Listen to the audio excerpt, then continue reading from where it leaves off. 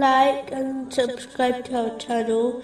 Leave your questions and feedback in the comments section. Enjoy the video. Continuing from the last podcast, which was discussing chapter 7, verse 180. And leave the company of those who practice deviation concerning his names. They will be recompensed for what they have been doing.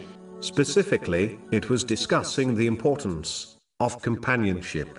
It is therefore a duty on all Muslims to accompany only those who are obedient to Allah, the Exalted, and ensure their dependents, such as their children, do the same. If they are forced to accompany other types of people, they should minimize interaction with them, and remain firm on the obedience of Allah, the Exalted, without compromising on the teachings of Islam.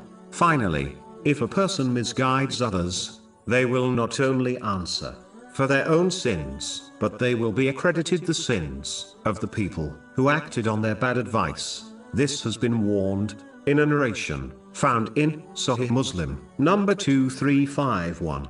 The key thing to understand is that it is important for Muslims to regularly assess their own deeds, as no one except Allah, the Exalted, is better aware of them than themselves. When one honestly judges their own deeds, it will inspire them to sincerely repent from their sins, and encourage them towards righteous deeds. But the one who fails to regularly assess their deeds will lead a life of heedlessness, where they commit sins without realizing, and fail to repent from them. This person will find the weighing of their deeds on Judgment Day extremely difficult. In fact, it may well even cause them to be hurled into hell. A clever business owner will always, regularly, assess their accounts. This will ensure their business heads in the correct direction, and ensures they complete all the necessary accounts, such as a tax return, correctly. But the foolish business owner will not regularly take accounts of their business. This will lead to a loss in profits, and a failure in correctly preparing for their accounts. Those who fail to file their accounts correctly